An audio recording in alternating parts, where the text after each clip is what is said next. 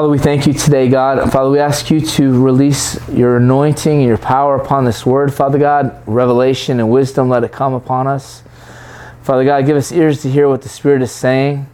Father, guide us into all truth. Strengthen us. Strengthen our inner man. Let us see the reality of your kingdom, Father. Let us see the reality of our own lack of what you want in our life, Father God, that we can please you in every aspect of it, Father God. That we would no longer be tossed to and fro by every wind of doctrine, by everything that man tries to bring forth. But Father God, we want to hear from you and you alone, because your burden is light and your yoke is easy, Father. In the mighty name of Jesus, amen. Today's message is called Not by Works. I got quite a bit here. Since Friday night, I've been getting a lot of stuff from this. So I've been meditating on it, and so I got all the scriptures this morning. Ephesians. So we thank God for the wonderful gift of salvation. In Ephesians 2:1-10. And He has quickened who were dead in our trespasses and sins, wherein in time past we walked according to the course of this world, according to the prince of the power of the air, and the spirit that now worketh in the children of disobedience. So, for a quick foundation, we were in a spirit. We were. The spirit of the age was in us, and now God takes the spirit of the age out of us and puts the Holy Spirit in us, which is our new creation. The Holy Spirit is our new spirit connected with God. So, and the Holy Spirit is also the Spirit of God, and we're also born again to where we can be connected to that. But He's saying right here, according to the prince of the power of the air, the spirit, the little s, that worketh in the children of disobedience. That's the world. Okay? It's called the spirit of the age. In German, it's called Zeitgeist. What is it called? Zeitgeist? Zeitgeist? You know that? Zeitgeist. It's a very popular word in Europe. It's about the spirit of the age. So, that's when we say greater is He that is in us than he that is in the world. We're saying greater is now the Spirit of God in us than that spirit that has been turned over to the devil, the world, spirit of the age. Among whom also we had our conversation in times past in the lust of our flesh, fulfilling the desires of the flesh and of the mind. The desires of the flesh and the mind. Where by nature we were the children under wrath. By nature, normally, we're sinners. We're doomed to death. That's why Jesus came. Jesus came. Even as others. But God, who is rich in mercy, for His great love, He loved us even when we were dead in our sins. He quickened us together with Christ. By grace, ye are saved. By grace I'm saved. By grace you're saved. And has raised us up together and made us to sit together with Him in heavenly places in Christ Jesus, that in the ages to come that He might show His exceeding riches in grace and His kindness toward us through Christ Jesus. For by grace we are saved through faith. Everybody say, by grace we are saved through faith. But see, it's not grace alone. He said through faith. So to be able to obtain the grace, we have to believe. And we have to move in faith. It's not just picking the right one. And that, not of yourselves, it is the gift of God. So, it's not of ourselves, it's not of our works. Not of works, lest any man should boast. See, the Pharisees and the Sadducees, they like to boast. Remember when He was walking with them, He said, we've done this, we've done that, we do this. You fasted, prayed. Jesus says you did all these things. But the things that you didn't do is the things of the heart. And He called them hypocrites and all this stuff. Because they're boasting in their rituals and in the things they could do in their own strength. But salvation can't be done in our own strength. It can only be done in His strength. So we have to submit our strength and our power and ourselves unto God completely. For we are his workmanship, created in Christ Jesus unto good works. His workmanship unto good works, where God has therefore ordained that we should walk in them. We need to walk in these good works. So my whole concept of God giving me this message today is to clear and clean out people that are hearing wrong and half gospels and quarter gospels and cherry picking things without knowing the full concept of the full counsel of the heart and the word of God that we have to know to be able to stand in the day in evil times, right? And by sure we don't ever, it's all about his grace. If it wasn't for his grace, we'd all go to hell. If it wasn't for his grace, we wouldn't have the power to be able to overcome. If it wasn't for his mercy, we'd all be doomed to hell. So, but there's a whole Bible also that we need to pay attention to. It's a big book. And it said even if Jesus wanted to say everything he wanted to say and they could write down everything that he did, there wouldn't be enough books to contain it. But we have at least this book we better follow because he knows that we have it. Romans 1:16-17.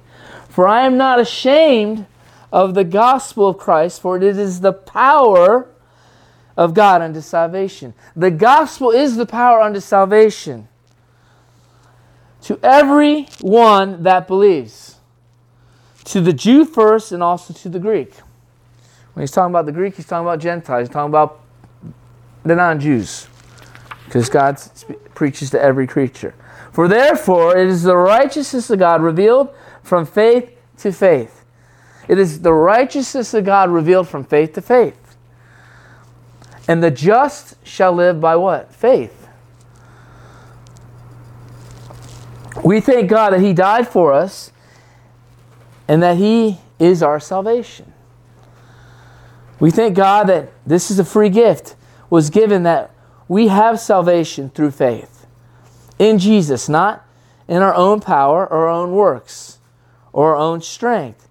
It is only by the blood that he shed on Calvary. Where did Jesus say eternal life was? He said it was in him. So we have to be in him. Salvation is in Christ. We can't be in the world. Jesus is not of the world. He said, I am in the world but not of the world. And if you're in Christ, you're out of the world. He says, I come to take you out of the world. So when he calls us out of the spirit of the age. So people don't get that. People think salvation is a prayer and that's it. Or just a believing. But I'm going to show you in the scriptures where it's more than just that. It's not by our works, but our works look like something. Not our works, but not our works. Our faith look like something. So we have to take the whole concept. And Jesus said so many things, so we just throw them away because Paul said that the grace of God is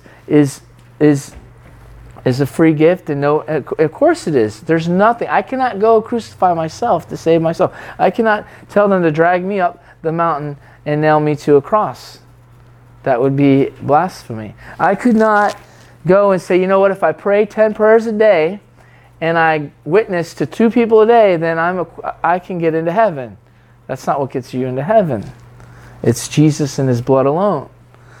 But when we get in relationship with salvation, with the blood of Jesus, who is truth, grace, then we look like something.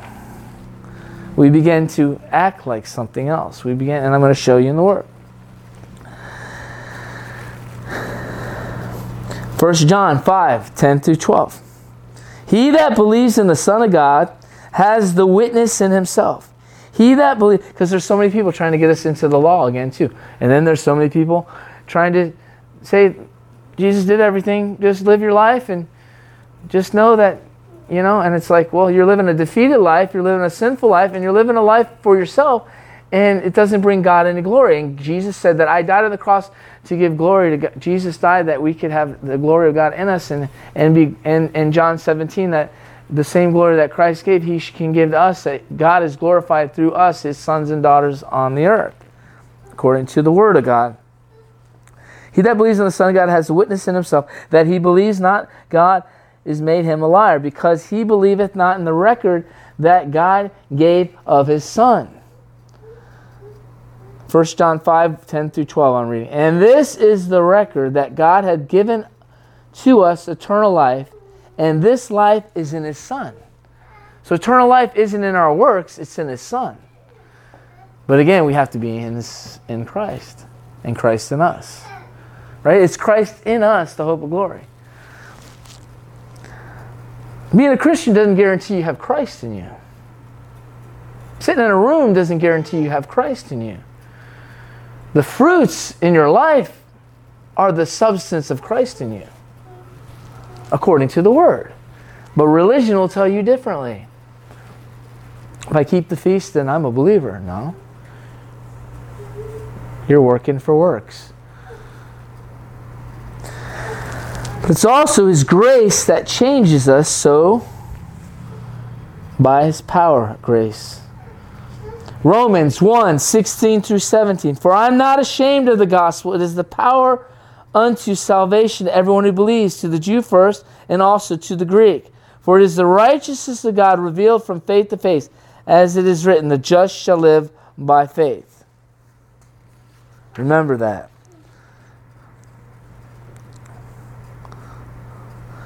The power that keeps us and sanctifies us.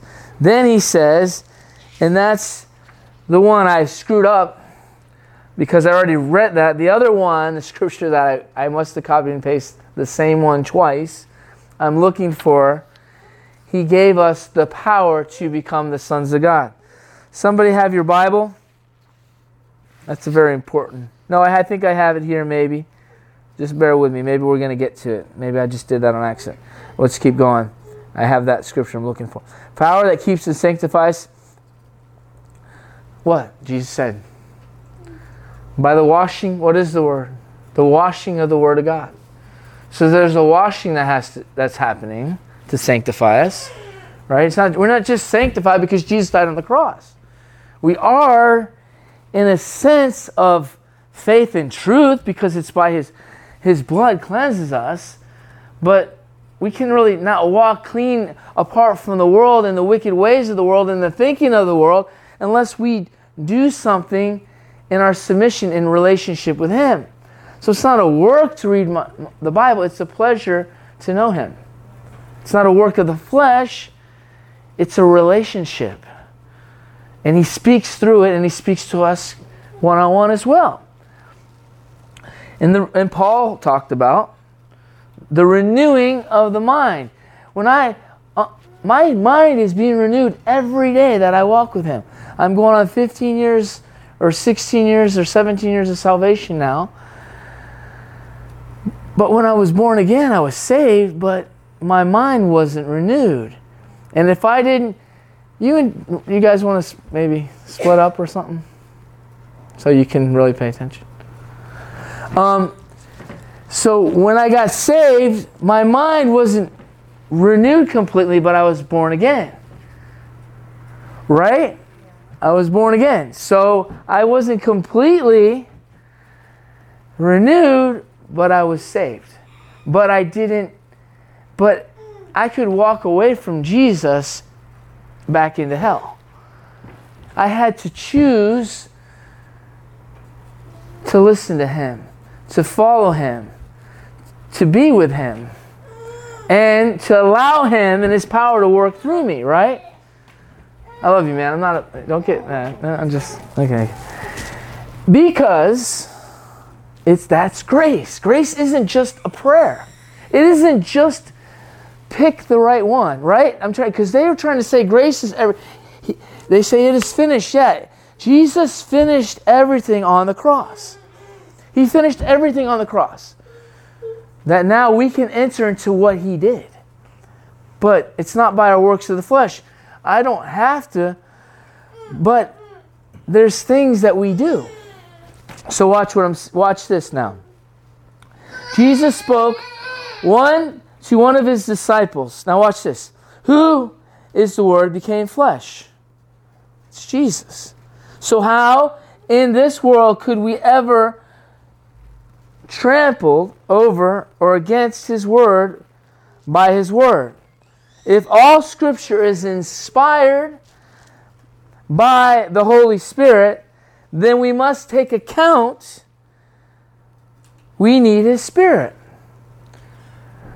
So if all Scripture was given by inspiration of the Holy Spirit, then all of it's very important. Whether it's this level of importance or this level of importance, it's all important. Because some people say, well, the red letters of Jesus is more important than the other, but it's all important. But then that's the thing is, if the red letters are more important, then why do people try to avoid them more than anything in the grace churches? As in the grace churches, pastors commit suicide. In the grace churches only, people don't stop sinning. They continue on because they have a form of godliness, but they deny the power. They just look to what Jesus did and say, hey, you know what, but I don't have to pick up my cross. They just look at Jesus and say, and then they wonder, why am I suffering so much? Well, then they begin to preach and tell everyone, this is the suffering of Christ. But there's a freedom. Paul didn't suffer in his mind in drugs and alcohol, and Satan didn't bind him. He suffered through being a Christian, through persecution, and the devil trying to come at him through things of his past and different things. It wasn't a bondage that would stop him from being able to do what he was called to do. See, bondages will stop you from becoming a son of God. A bondage will stop you from having a relationship with God. That's why Satan puts them on you. So the finished work of the cross, then if you believe in grace, then why are you in bondage? Because it's finished. Because Jesus did. He said, by His stripes I am healed. His blood sets us free. But it's only by this sanctification that we actually be able to begin to walk out what He actually did for us. And it's not by works that we do this. It's by submission to the power of God. But if there's power of God and you don't even know it's available, then how are you going to seek it and want it and desire it and come in and fellowship with it? No. It's like somebody that, well, let's say we take somebody, right, and we translate a caveman, right, and we kind of put stone over the wall, make it look like a cave, and we brought this person back from before there was power or whatever, maybe 1800s, I don't know when, I'm not a whatever, 1700s. Let's not go way back to craziness and make it a caveman, just to like a log cabin. And then you hid the power source there.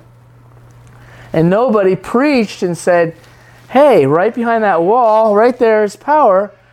You got to plug into it. You're just going to say, oh, there's power, but it's not accessible to me if someone tells you it. Someone doesn't tell you how to do it. Well, the Bible tells us how to do things. So what ends up happening, right, is we basically don't have the knowledge of something that's there because we're just preaching about something that He did and took with Him and didn't give us access to have it ourselves. And that's what a powerless church ends up doing. And that's why people say, oh, what do you do? So then what we end up doing, but then they say they don't do works, but then they say, well, let's go paint houses, or we got to go help people. Or, so they really do get into the works, but it's more of works of fulfilling something that's feeling that they need to do. So really they are doing works, but it's their own works. And is it works of faith? Or is it just works of religion? So let's see. So Jesus spoke one way to His disciples, another way to the Pharisees and the Sadducees, those that were trying to hold to the law and their works of the flesh. Let's say this again. It's not by works of the flesh that we are saved, but by our faith in Jesus Christ.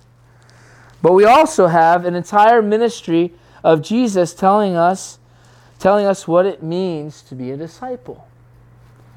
Right? So it's like we have to grasp everything.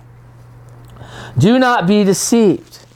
He would say, many will come in my name and deceive many. I tell you, of the most deceptive things would be, I'm telling you this, ignoring the words and the teaching of Jesus. I think that would be the foolishest thing a Christian could ever do. And many people barely ever preach or say what Jesus preaches. Very little preachers. In the mega churches and the grace churches, is all Paul's. Mostly all Paul's teaching about grace all the time. More it's like always thanking God that we're so wretched and powerless, and He gave His mercy and saved us. It begins to be like, I can never do anything. I don't have any strength. Thank God for what He did for us. Yeah, we need to think on that, but that's not the full process of it. It's a doctrine of devils. Because if you have available to you God in fleshly form speaking to you, and you ignore that all the time, you got a problem. There's a problem with your doctrine. There's a problem with your preaching. But we also have an entire ministry of Jesus telling us what it means to be a disciple. I tell you, there are many deceivers who will come and try to say that salvation is about only knowing what He did. It's not. Salvation is about us coming in unity with what He did. Not just knowing, but actually partaking with Him what He did. We are crucified with Christ. It's not. But then there's being dead looks like something, right? Are you guys following? Okay. No salvation. Salvation is a covenant with Him and becoming one and being born again through the door called Christ. This is the only way a man can be saved. So we have to rely on Jesus and His power to keep us. That is His grace. John 1:1-14. In the beginning was the Word, and the Word was God, and the Word was God, and the Word was with God, and the Word is God. And the same were then in the beginning was God. All things were made by Him, and without Him was not anything made that was made. In Him was life. Keep remembering this in Him thing. Because people think they belong to a denomination, they're in Him. That doesn't make you in Him. Becoming a member to a church doesn't make you. You need to be a member of the body of Christ. And if you're disconnected from the body, then you're not in Him.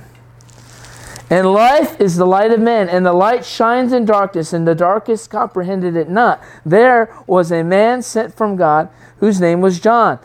He came to bear witness of the light, that all men should who Him might believe. And everybody that's a messenger from God now in the New Testament is sent from God to do the same thing, bear witness to the light of Jesus and to Him coming back. He was not the light, but He sent to bear witness of that light. Now Jesus even says that we are the light of the world if we're in Him and He's in us. Though Him might believe, through Him might believe. He was not that light, and He sent to bear witness of the light, and that was the true light, which lighteth every man that comes into the world. He was in the world, and the world was made by Him, and the world knew Him not. He came unto His own, and His own received Him not. He's talking about creation. He says His own, but it's really not His own until we become born again. We become back the sons of God. But He's saying to His own, and His own received Him not. And then He could be talking about the Jews, because those were His people too. He came to them, and they rejected Him. The stone the builders rejected. God made the builders were the Jewish people.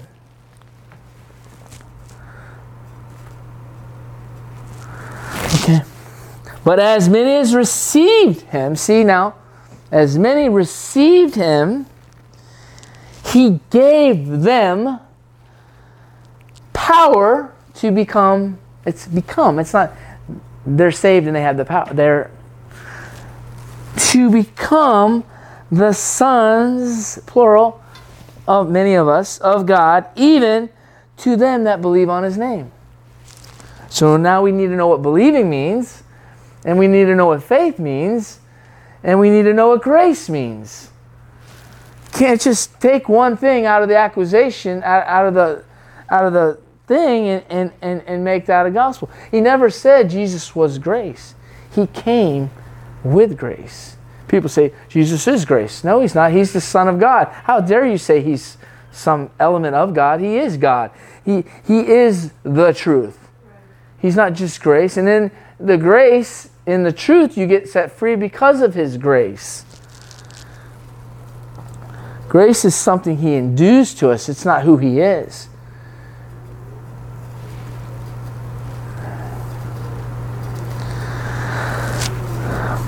And we were born, and he says this, and received him, become the sons of God, even unto them that believed on his name, which were born not of blood, nor of the will of the flesh, nor of the will of man, but of God. And the Word was made flesh. The Word was made flesh and dwelt among us. And he, behold, so what is one good sign about salvation? You begin to get the Word in you. How can you say you know him and you don't even know the Word? He is the Word made flesh. And the glory for the only begotten of the Father, full of grace and truth. He was full of grace and truth. But let's not just say he is grace, because he's God.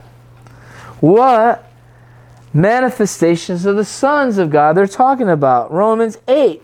Now go to Romans 8, 18 through 20. For I reckon the sufferings of this present world are not to be worthy to be compared to the glory that shall be revealed in what? Us. That's going to look like something, isn't it? For the earnest expectation of the creature waiteth for the manifestation of the sons of God.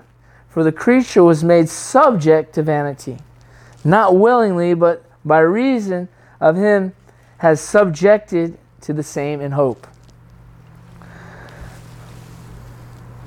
This is where he says that many will meet him at the cross, but not everyone will actually pick up their cross. Let's put it clearly. What is he saying? Not everybody will obey me. Everybody will want to go to heaven, and even people will believe that there is a heaven, but not everybody will want to follow me, is what he said. The multitude, he called them disciples in John 16, they followed him, they liked what he said, but then when he told them what they had to do, and the demands that were put on them by his commandments, but you see, that's where grace comes in. We can do it with his grace. We can't do it without his grace. See, they didn't realize God's not going to tell them to do something that they're not capable of doing. Then he wouldn't be a righteous God. He's giving them the full power to be able to do what he's asking them to do. He's just saying, are you willing? So, everyone will want to, so, not everyone, he says. Clearly what he was saying is not everyone will obey him. Not everyone will follow me. Not everyone will want to endure till the end.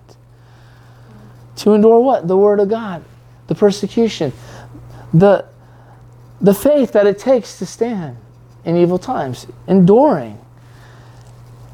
Enduring being separated. Enduring not being liked. Enduring standing up in the world when it's easier just to be one of the many. You know? Very few people stood up against Hitler and they were killed for it, but at least they stood out and you could see them. But so many just followed the crowd. Even when they didn't agree or want what was going on, they gave into it. In the end times, it's going to look just like that.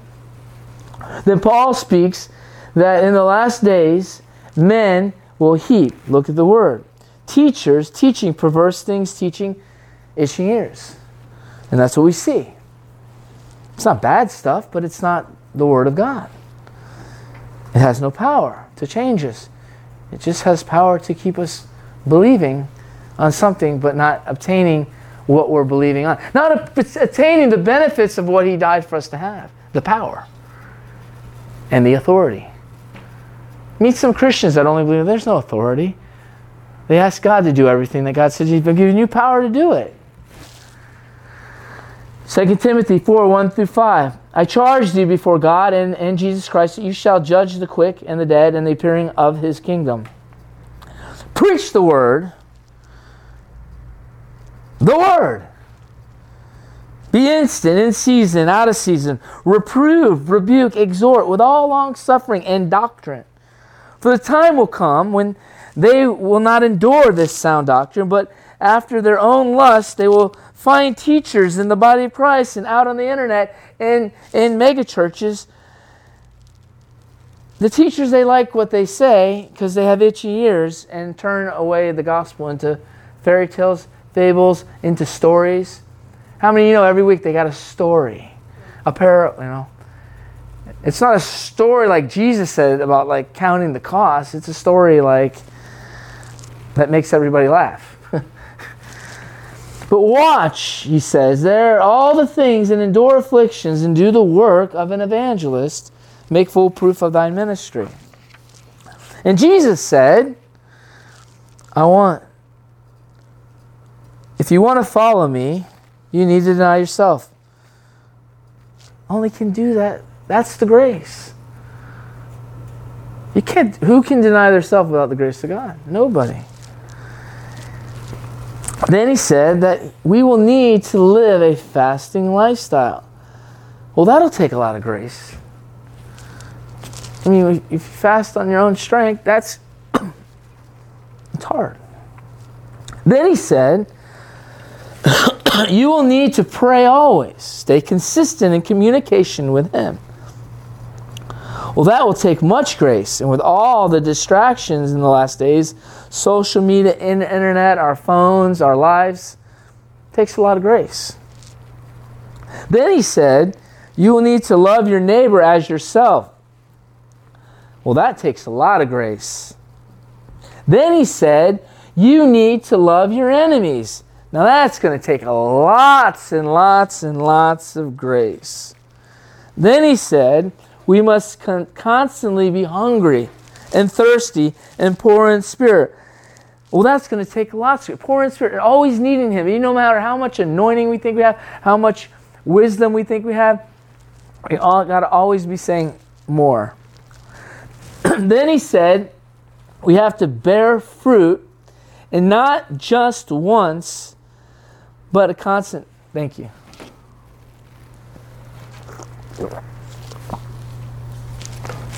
Okay, here we go. So then he says, we have to bear fruit. And not just once, but a constant multiplication. Remember he said, and you bear fruit, and then I'm going to come and chop your branch. You're going to look like you don't have any fruit, but then it grows back and you're going to have more fruit. So we're going to go from season to season, from year to year, and we should be increasing the fruits and the essence of the kingdom of God and heaven. That's another sign that you're in Christ. Remember he said, if I abide in you, my word abides in you, and you abide in me, you'll bear much fruit, and that fruit that will remain. So, then he says, your fruit must remain, and the only way to do this is to abide in Him. Stay in Him and walk in Him. That for sure takes a lot of grace. Then he said, love. Well, love looks like something. Love does, right? Remember he talked about the lip service, the person that walked by and he said this and that. I might even have something in here later, but and he's like, I'll pray for you. He says, no, if your brother has need, you don't shut up your bowels. You open your heart up and you help him. Well, that's what he says. He says, you can't just love in word, but love is in deed. And he says, so love does not talk about love. Love does what? It lays down its will, its ways, its desires. It gives, and keeps on giving. Yes, grace is the only way to do that. Even if you think about being able to do these things, these are His commandments. These are the words of life. False grace says, thank you, Jesus. I'm so blessed that I found you. Nice to meet you. I'll see you again when I die. I can't wait to be with you then. Thank you. Goodbye for now. I dream of that day as I live religious. Then Paul talks, and grace, not by might, not by power, but by His Spirit, right? There's nothing we can do without His grace. Then Paul talks about going to the throne of grace in time of need. Again, this is a repenting. This is a constant relationship. Conviction comes, you do wrong, you go to Him. False grace just says, it's finished. And there's no relationship in it. There's no communication of bearing your cross to Him, your transparency. It's a big deception. And repenting to a work, it depends on how look at it, but really it is giving up of self, will, and turning there now, boasting in that. I imagine a man saying, I am saved because I repented more times every day than anyone else. Think about that. Boasting in that. No one's going to boast in that because you're going to say, well, then that means you sin more than everybody else. So it's not really a work of your flesh, but it looks like something, right? Think about it. Let's get deeper in that. So, someone else said merely say, God has helped me more than most. It actually magnifies your weakness, not your strength, but His goodness and mercy. See what I mean? But it's not a work what they're talking about, but it looks like something. Most people are going to keep their mouth shut if they got to repent 15 times a day, because that's nothing to do with how great and mighty they are. It's actually how much they need God and how much grace they need even more than other people. So it's going to be something between them and God. So they're going to boast on His goodness in their infirmities and weaknesses. The throne of grace. God didn't call it the throne of wrath. He didn't call it the throne because He's talking to believers. He didn't call it the throne of judgment. Although one day the other people will have to be judged. And we'll have stand be judged on the acts and things that we did. But still we're in His grace when we do that. But it's the throne of God. And He says He calls it the throne of grace. It's going before Him always. Hebrews 4:9, 19 through 16. 4 verse 9. Hebrews chapter 4 verse 9 through 16. There remaineth therefore a rest to the people of God. For he that entered into his rest, he also ceased from his own works, as did God from His. Let us labor. That's why Jesus is completion. He is number 7. But we have to be, again, in Christ. So to stay in Christ, there's no works, but it takes a lot of grace. That is the grace unto salvation, not that any man should boast. Do you see it? For we labor to enter into His rest, for any man fall after the same example of unbelief. Let's back it up to verse 10 again. For we entered into His rest, He also has ceased from His own works. See, what God was considering when He made 6 days, and He made the first day, and then the 7th day He rested. And that's where Jesus is our rest. He's our Sabbath.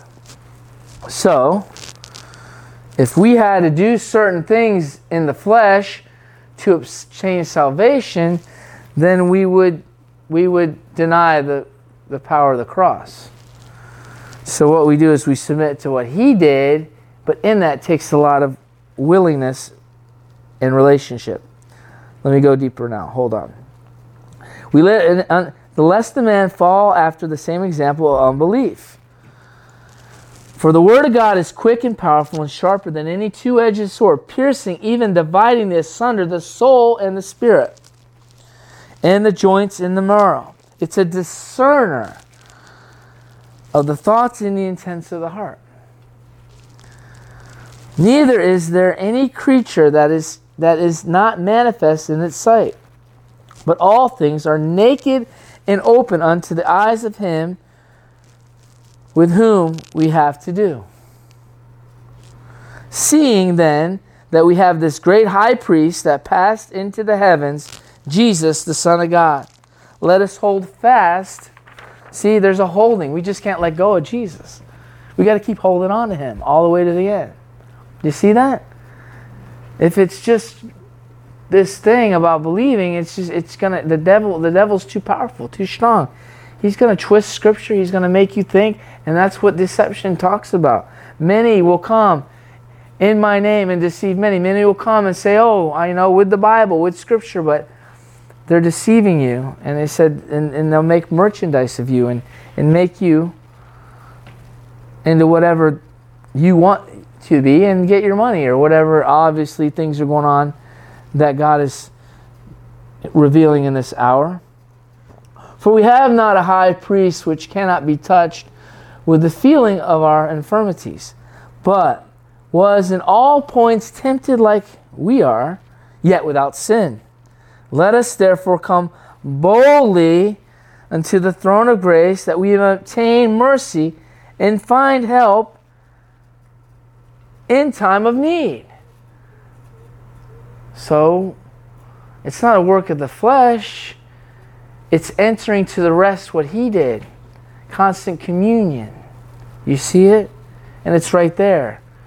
You don't have to get your communion. You don't have to run to the store, really. You don't have to go buy the juice and the cracker and go there. You know, we used to do that. I mean, it might make you...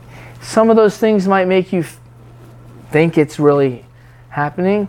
But all it is a confession and like acknowledging boldly of what Jesus did. And that's... We're saved by His grace. But if you quit acknowledging Christ, Christ said He'll quit acknowledging you. He said, if you deny me, I'll deny you. All right? And then we're going to get into more of what He said. His is sufficient. His grace is sufficient. Right? It's enough. But are you entering in? Are you receiving it? Are you applying it? Are you allowing it? Are you becoming one with the cross and Him? 2 Corinthians 12, 1 through 5. It is not expedient, doubtless, to glory, which I come to visions and revelations. I knew a man, 14 years, and it goes on that in the body or out of the body, I cannot tell, but God knows. Such a man was caught to the third heaven. And I knew such a man, whether in the body or out of the body, I cannot tell. God knoweth how he was caught into paradise and heard unspeakable words, which is not lawful for a man to utter. Of such a one will I glory. Yet of myself will I not glory, but in my own infirmities. So Paul's saying, the more you're doing for God, the more revelation, the more teaching and anointing, you can start to... But if it wasn't for His grace, you wouldn't have none of that. So what he's saying is, I'm not going to think on that because it's what Jesus endowed me with, and there's nothing I had to do to get it. It's a gift. Even the gifts of the anointing and the fivefold ministry are gifts from God. There's nothing we do to earn them or achieve them. But we have to come in community to make them better, to make them anointed, to make them more powerful, to make them more precise. We have to be walking with Him, or they end up getting what? Perverted. Just like Christians, being Christians away from just the same. Get perverted. Myself I will glory not, but in my infirmities. For though I desire to glory, I shall not be full. Though I want to do that, because my flesh, everybody wants to, you know about the flesh. For I will say the truth. But now I forbear, lest any man should think of me above that which they seeth me to be, or that they hear of me. And lest I should be exalted above measure, through the abundance of revelation was given to me a thorn in the flesh, a messenger of Satan to buffet me, lest I should be exalted above measure. For this cause I besought the Lord 3 times, that it might depart from me. And He said to me, my grace is sufficient for thee, and my strength is made perfect in your weakness. Most gladly, therefore, I'd rather glory in my infirmities, and, here it is again, and the power of Christ that may rest upon me. See that? It's not the works of the flesh. Therefore I take pleasure in infirmities, reproaches, necessities, persecution, distresses for Christ's sake. For when I am weak, He is made strong. So it's all about the heart, not about the works. It's all about faith and not about works. But what is the proof of your faith? In His works. In Jesus' power. In believing what He said and the Word. See, those are the things that actually show that we are the sons of God. They look like something. Empty belief doesn't look like nothing. Anybody says, more so in another religion. You say, well, I believe in this religion, and they end up blowing themselves up and say, well, they really believed. Even though it was a lie, it wasn't true, but there was something that looked like that they showed to everybody because they believed. You say, wow, they're real believers. And as they say with a lot of Christians and these middle ground, that's where the one world religion comes in. Because nobody's going to actually follow what they believe. They're just all going to have beliefs. Yeah, I believe in Judaism. I believe in Christianity. Oh yeah, I believe in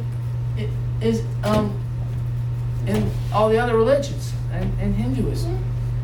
Let's all just agree to disagree that we believe and there's something greater than ourselves. But there's no really belief in that. That's not belief. Know what that is? That's imagination. That's dreaming. It's not belief. Belief looks like something.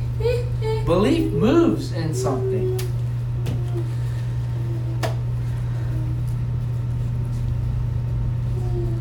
It's all about faith and not in the works, but what is the proof of your faith? And it's your works, not the works of salvation, but the works of obedience, the works of relationship, the works of love. If salvation was only a one-night stand, then we would only need an evangelist. Right? And everybody wants to be an evangelist. Everybody wants to keep evangelizing the church. So what are you doing? They already know God. Go out and evangelize. What are you doing in the church? Every Sunday doing an altar call. Right? Because they don't know what they're doing. Usually the evangelist becomes a stumbling block for other gifts that are trying to unify and strengthen the bride.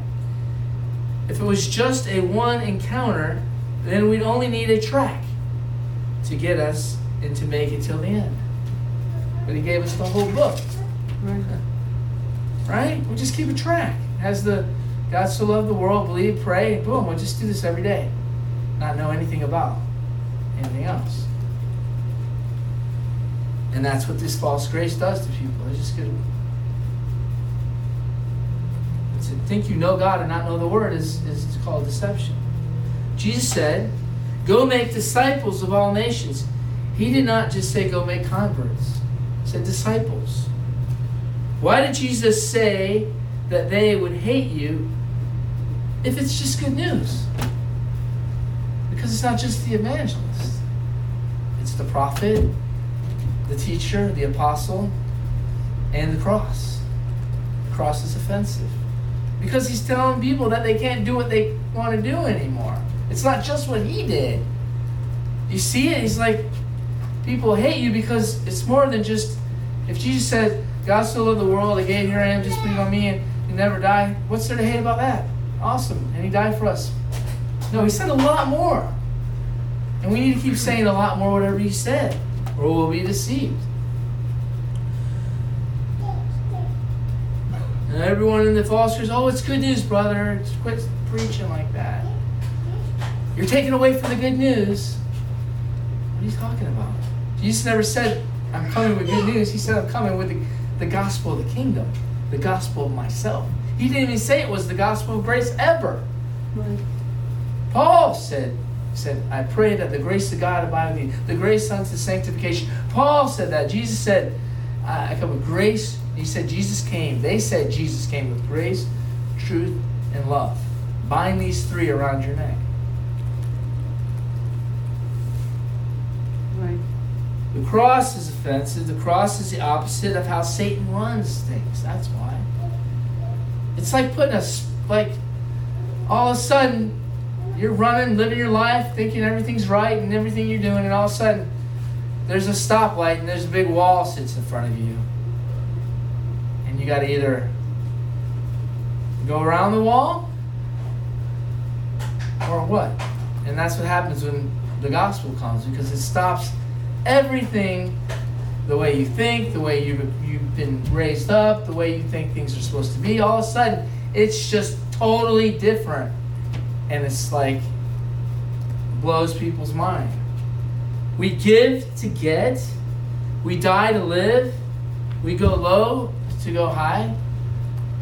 In the world, you go as high as you got a lot. And if someone's not as strong and smart as you, and they're ahead of you on the ladder, you just take them and throw them right off. It's kind of like that game. You ever play when you're a kid, King of the Mountain? And all the kids would run up, and the first one to get to the mountain, like everyone's fighting everyone to get to the mountain. That's what the world looks like. And whatever's on that mountain is Satan and the world and the things of the world and the lust of it.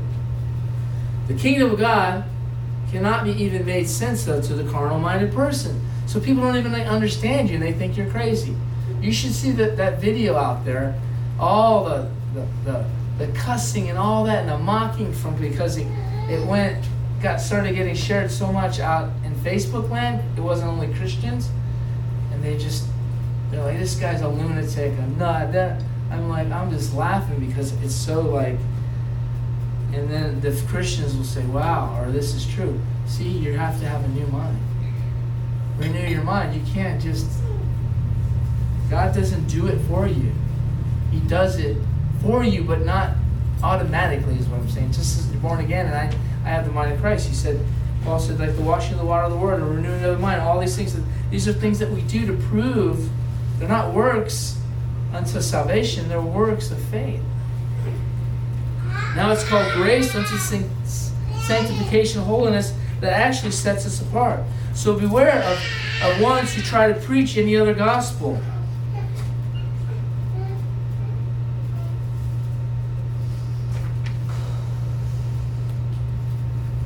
His grace, without it, we can do nothing. That's what Paul was saying. That's what he meditates on. Not that we're not supposed to preach about grace all the time. We can, we should, but it's not just the grace unto salvation and then stops. It's the ever-ending grace. His grace is sufficient for everything we go through as long as we're in Christ. That's where faith kicks in. We know without His grace we cannot make it. We know without His grace the enemy would have his way. That's faith. Faith and surrendering. That's where grace kicks in. His grace is His goodness and mercy, but He desires a willing vessel. Without faith, you cannot please Him. Like any marriage, it's not easy. It takes a lot of effort. It takes focus. It takes communication. It takes a lot of sacrifice. It takes a lot of grace. Not religious rituals. People that stop falling in love with one another, they live in a ritual relationship. Dinner's at 6, get up, watch, But in a loving relationship, there's communication and there's deep things. I'm seeing when Paul said that salvation was not by works, he was correct, speaking about the law. Salvation, because he's also speaking to so many Jewish people, and they were trying to still keep the law. Salvation comes by believing in Jesus and what He did to become the Lamb of God. Also, prophets and apostles and teachers are trying to tell you that you need to work. Trying to tell you that are not trying to tell you that you need to work to receive Jesus. No way. It is a free gift that no man should say or boast in their own achievements. Believing is a stand or position. Right? A way, a thought. It's not a work in itself. Right? Believing is not a work of the flesh. It's a heart thing. You believe, and then your heart, and then you follow. But when you believe, you need to adhere to the command or the system to actually receive and walk in the benefits of what you are believing, or you are just a hypocrite, right? Right. That's what people think. That's the false grace church, is why the whole world laughs at us. 80% of everyone's in the false grace church, hyper grace, and they're like, it's just a bunch of hypocrites. Because then they hear people like real preachers, and then they see all that, and they're like, it's a joke. And that stuff really ticks God off, because they're not real. At least people have more respect for the Muslims, or is whatever the Islamic, however you say it, Islam, because they're radical. Everyone in Christianity is supposed to be radical, but now nobody's radical, except the remnant, a few. Only the radical ones are the ones that are going to be really seen by God. Because if you're radical, you believe. Believing in the Word makes you radical because you have the fear of the Lord. Belief in something, for an example, okay, the world. The world, there's radical people in the world, whatever they're believing, right? Let's call it the green machine, the liberal, whatever they're, like the environment, right? They actually believe the things that these zealots, these people are telling them. So you can see they believe. You can see, if you're a real Christian, you can see a real New Age person, a real liberal or something, because they start to buy different cars. They start to get a lot of solar things. They start to buy different products in the grocery store. They look like something. Christians don't look like anything anymore. Right? They start to look like something. That's what Jesus said. You need to be looking like something to be something. Right. And that's where faith looks like something. And that's why people don't even want to listen to Christian radio today, because it doesn't look like something. It's just a bunch of blah, blah. They talk about everything the world talks about, and they play Christian music. That's not even anointing. That's for the soul.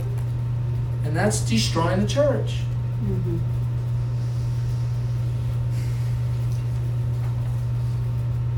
And then they begin to follow the other gods, and they start to do the yoga and stuff, because it looks like something.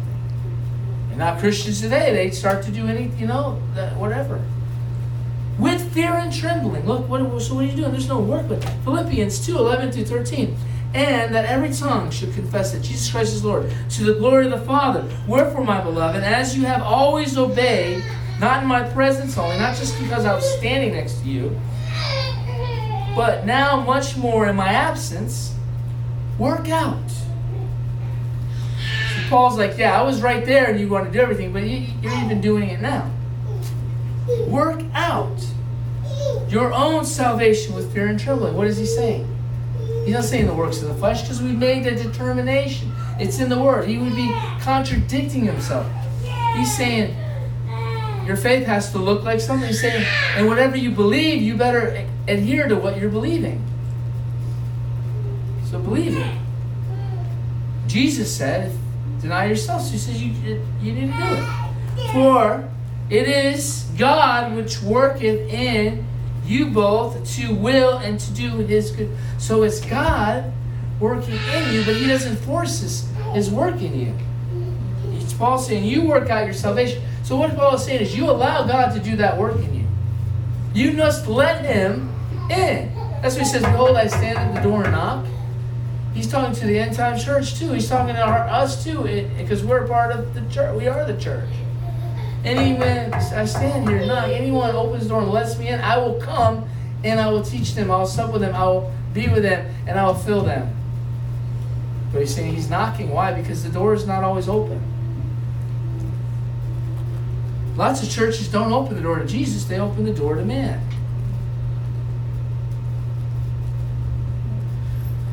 So he's saying, both to the will and do his good pleasure.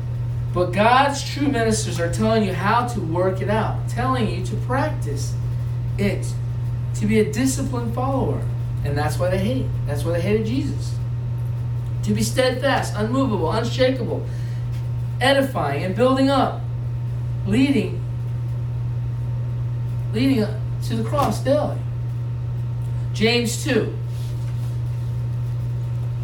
going to really seal it totally. My brethren, have not the faith of the Lord Jesus Christ, the Lord of glory, with the respect of persons.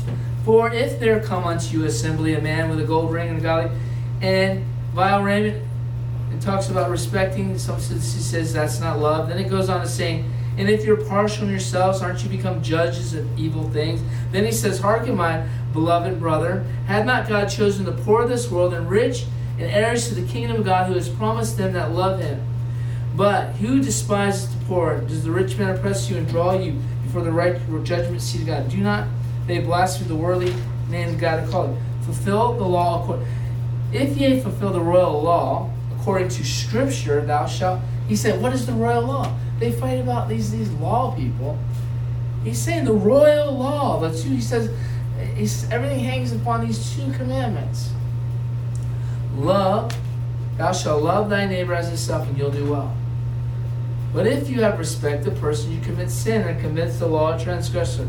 For whoever shall keep the whole law, yet offend in one point, he is guilty of all. So he's saying you're trying to keep the whole law, but you never keep love. You never were able to love, because we can't love without the grace of God.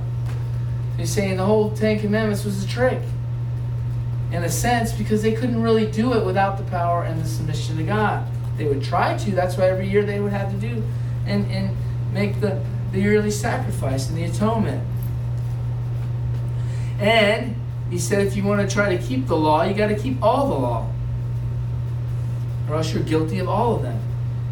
Do not commit adultery, do not kill, do not da-da-da-da. It goes on and on. So he says, I speak to you, though, that they should be judged by the law of the liberty, for you shall be the judgment of mercy, show to mercy, and rejoice.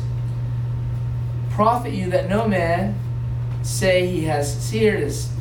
What does it profit, my brother?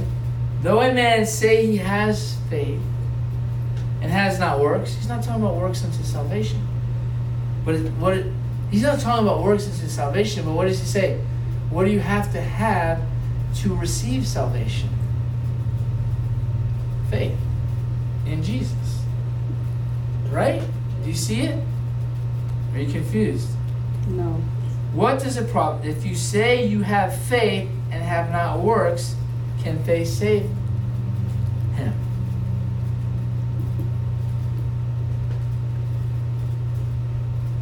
So he's saying, faith without works. We're going to go into that right now. If a brother or sister is naked and desolate of food, and you say to him, depart and be warmed, and he's saying, if you just say nice things to him, oh, God will take care of it. Have faith, brother. You're going to achieve that tomorrow. Or, have faith. Where's your faith?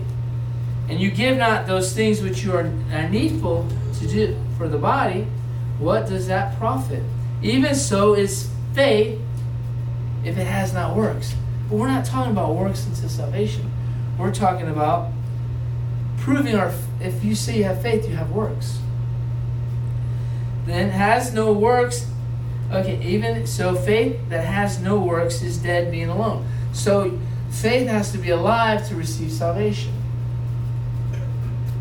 Yea, man may say to you that he has faith, and I have works. I'll show you my faith by my works, and I will show you thee my faith by my works.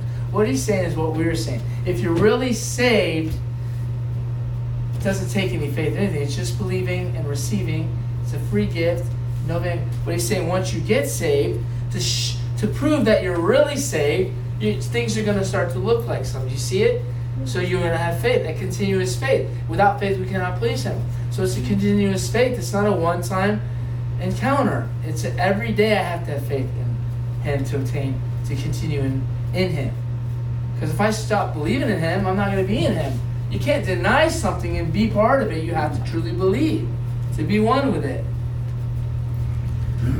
So, thou hast, even so, faith is he that is dead, has not works is dead, being alone. Faith without works is dead, being alone. Yea, man may say he has faith and I have works, and it goes on, and I will show you my works by my faith. Thou believest that there is one God. Thou doest. He says you believe there's one God, but he's saying where's the fruit? Where's the proof?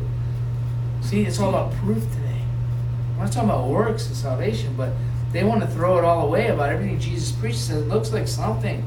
And the whole church is looking like the world. And they're going to lose him. They're going to lose it. They're going to lose it. And there is one God, and do as well. The devils also believe and tremble. See, the devils believe, but they're not saved. Right? Here it is. He's talking about, it's just not an imagination. And so everyone wants to take, the ABCs, ask, believe. What's the C? Ask, believe, confess, and you're saved. It's more than ABC. It's a lifestyle of repentance and believing and following in faith and works of faith. Because then it shows that you believe something. If the house was on fire and you really saw it and believed it, are you going to stay in the house? Or are you just going to burn up? You become to be in the kingdom of God. You become to be like that. Automatically you're moving in the Spirit. You don't have to continuously, I got to believe. It's something that it looks like something. It begins to take on its own identity. And you start to look like Christ. He says, thou believest that there is one God. The devil, that's do it well. The devils also believe and tremble. But what will thou know, O vain man, that without works, without faith, works are dead? Was not Abraham the father justified by works? See, he was remember, he was the old covenant. When he had offered Isaac on the altar. See, what he's saying too is he had to believe God and obey God. So when he did, God said, take your son and go up the mountain, get someone and sacrifice him. When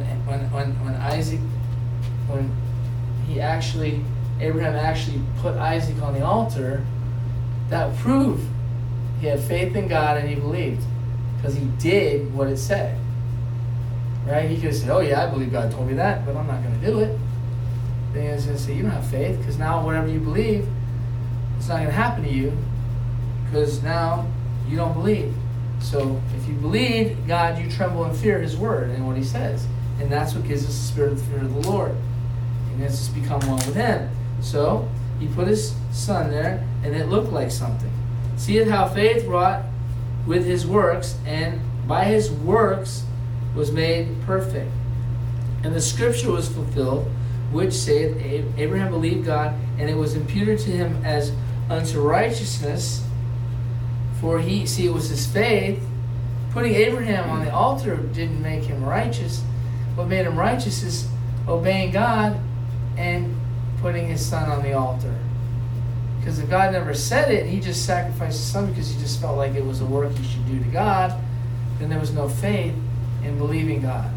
And he's just working in his flesh. Do you see the difference? Did you guys catch that? Yes. I could go do things all day. I'm sacrificing this to God. I'm going to go wash my neighbor's car. I'm going to do this. And you think you're going to do all these things today, and it's going to, no. Those things are not what you do for salvation. That's not what you do to earn God's favor and grace. It's obeying him that you do that. You just, those things are elements of love or laying down your life. So if you don't have any of those things and you say follow God too, you're not really a follower of Christ.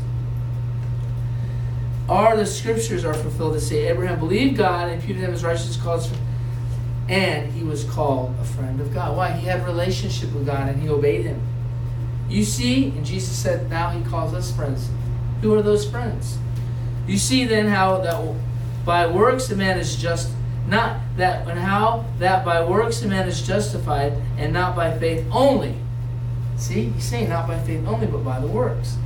But we know we're not talking about salvation, but our faith in Jesus, you're going to obey his word. Likewise also talks about Rahab the harlot justified when she, received the messenger. For as the body without the spirit is dead, so faith without works is dead also. We're not talking about works unto salvation. We're talking about works of faith unto being saved, after being saved.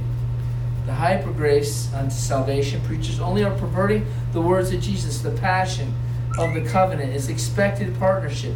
If we are the bride of Christ, the Bible says to make oneself ready. Then all things are our dressing room of salvation. Buying oil is something you need to do, but it's not a work. It's not a work of the flesh. It's a total surrender. But your flesh is involved. You gotta be somewhere. You gotta be in His presence. So it's a very complicated but very simple. It's all about surrender. Satan has perverted the sanctification. It's a beautiful wedding and meaning of covenant. Jesus was speaking all the time, but He was very determined in Revelation 2 and 3 saying, if you have ears to hear. Some have lost their spiritual ears because they never killed the itch and became deceived. If salvation was a one-night stand and then I will see you in heaven, then how is it possible to lose your first love? Right? Because it's impossible, because it's a prayer. I'm saved. Can't lose it. But what He said here, she said, you've left your first love. According to this false teaching of religion is a belief without a relationship. What is that? It's called religion. See, itching ear doctrine and of the devil reprobates so-called Christians have become your enemy. God's enemy and the enemy of the cross. That is the world. Satan cheapened the covenant of marriage, and divorce is always an option. What did Jesus say about following Him? He said, if you don't count the cost, you will never realize what did you get yourself into.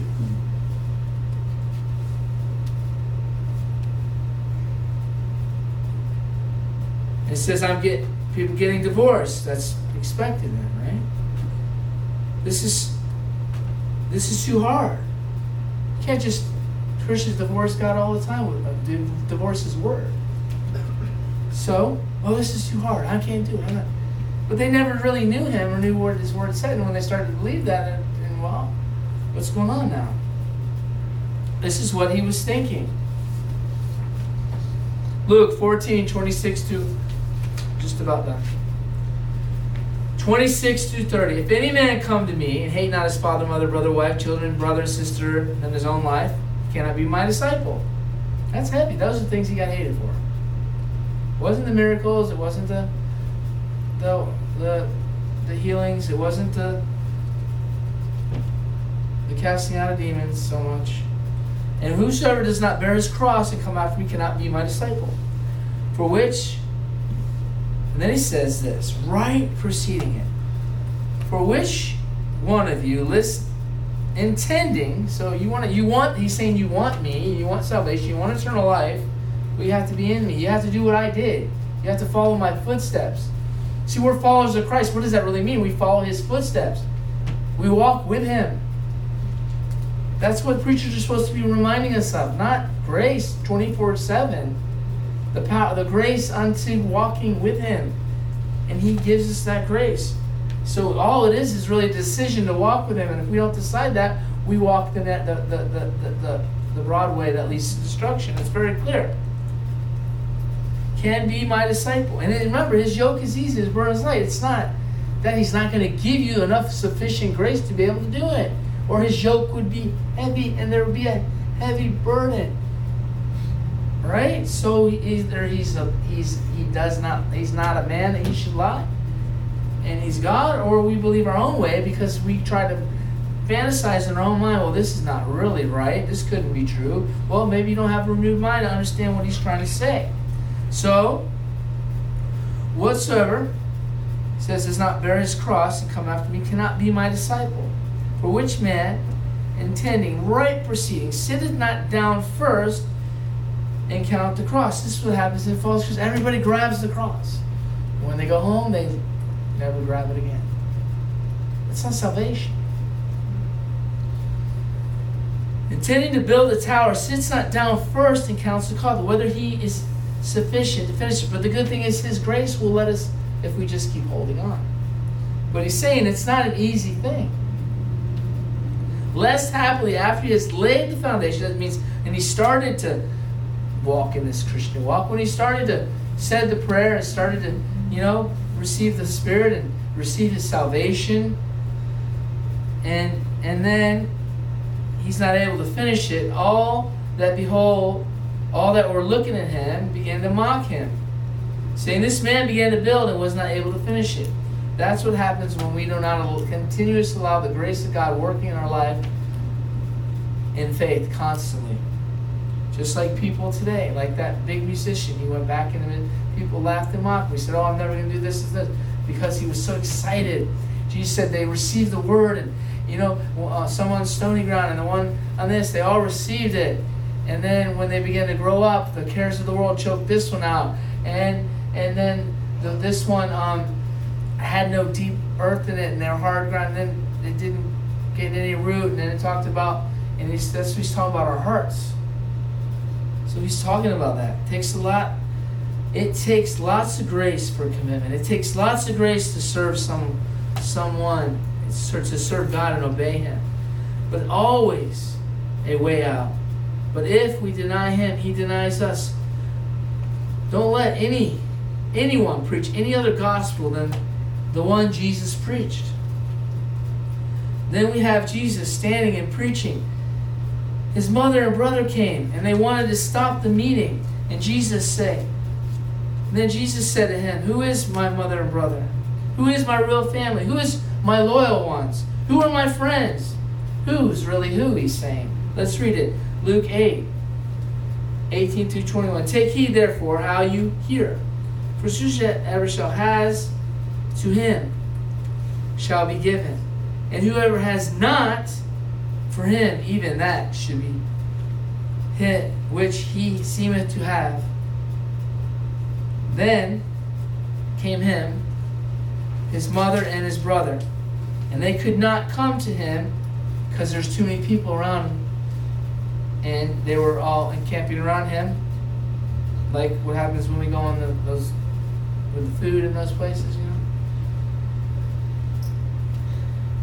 And they came, his mother and brother, and they could not come to him because of the press. And it was told him a certain which said, Jesus, your mother and your brother stand without, desiring to see you. He was busy.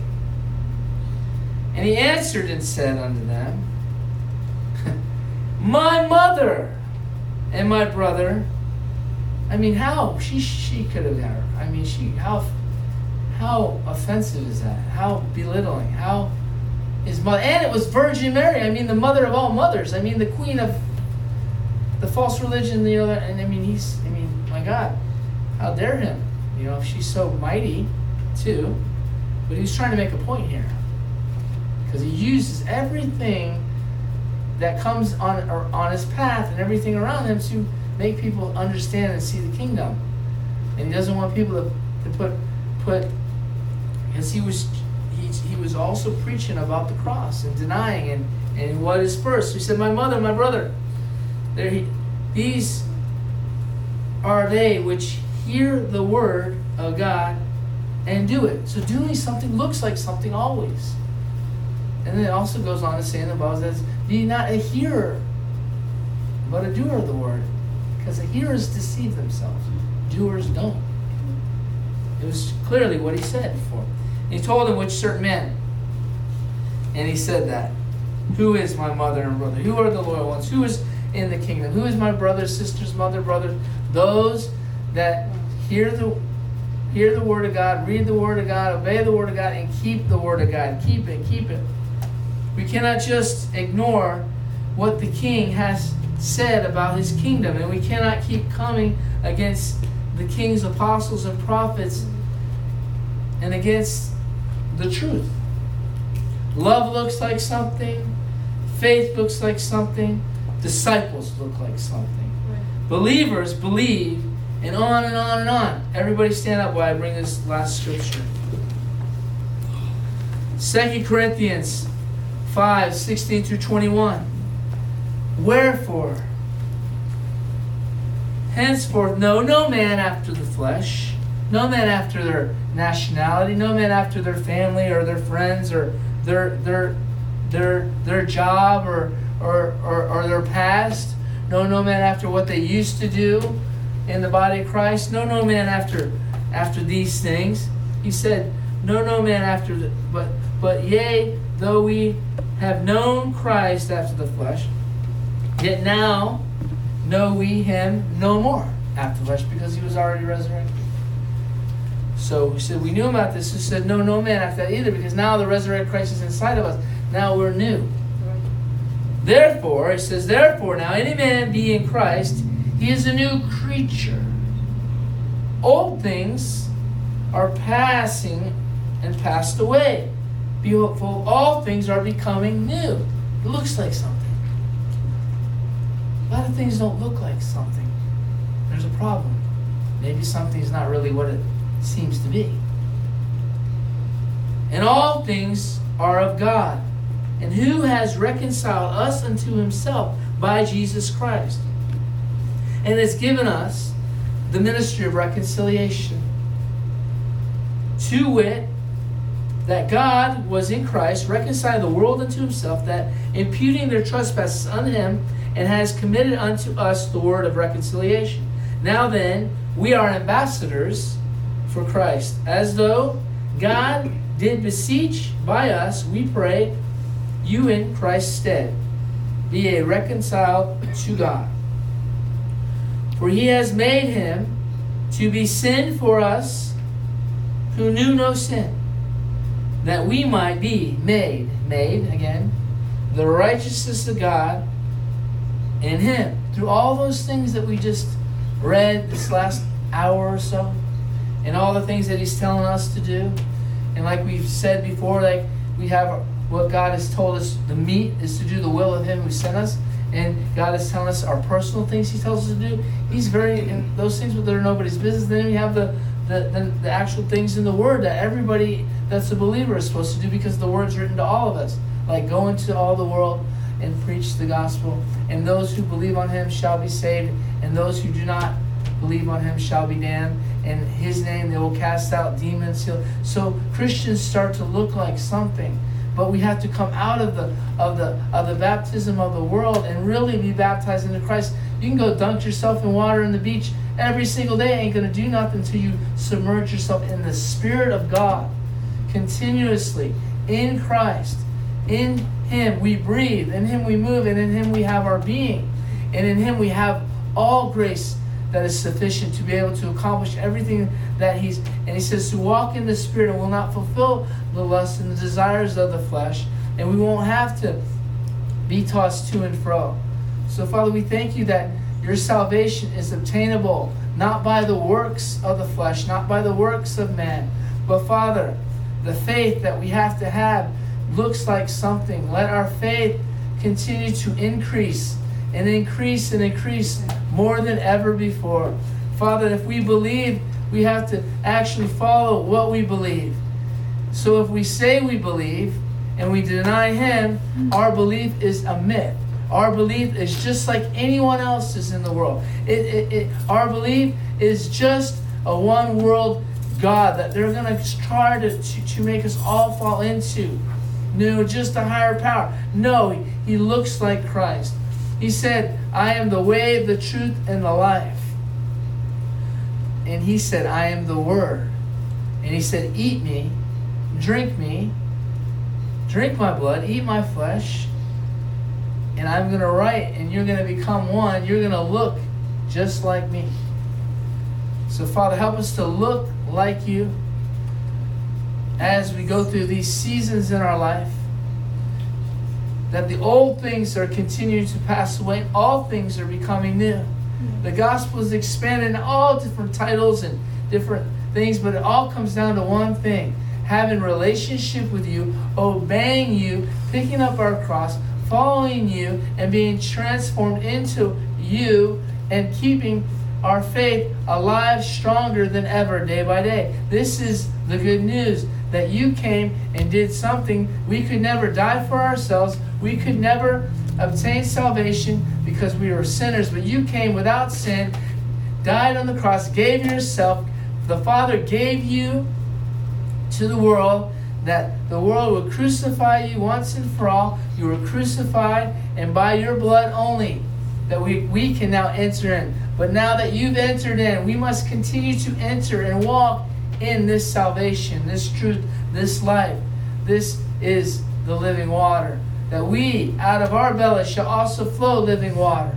So, Father, we think that our life is in you only. Without you, we die.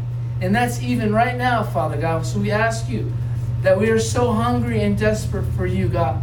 We ask you to fill us, to complete, to finish the good work that you started. Now, we know that he promises that he will finish the good work that he completed, but he just showed us it takes partnership to do it.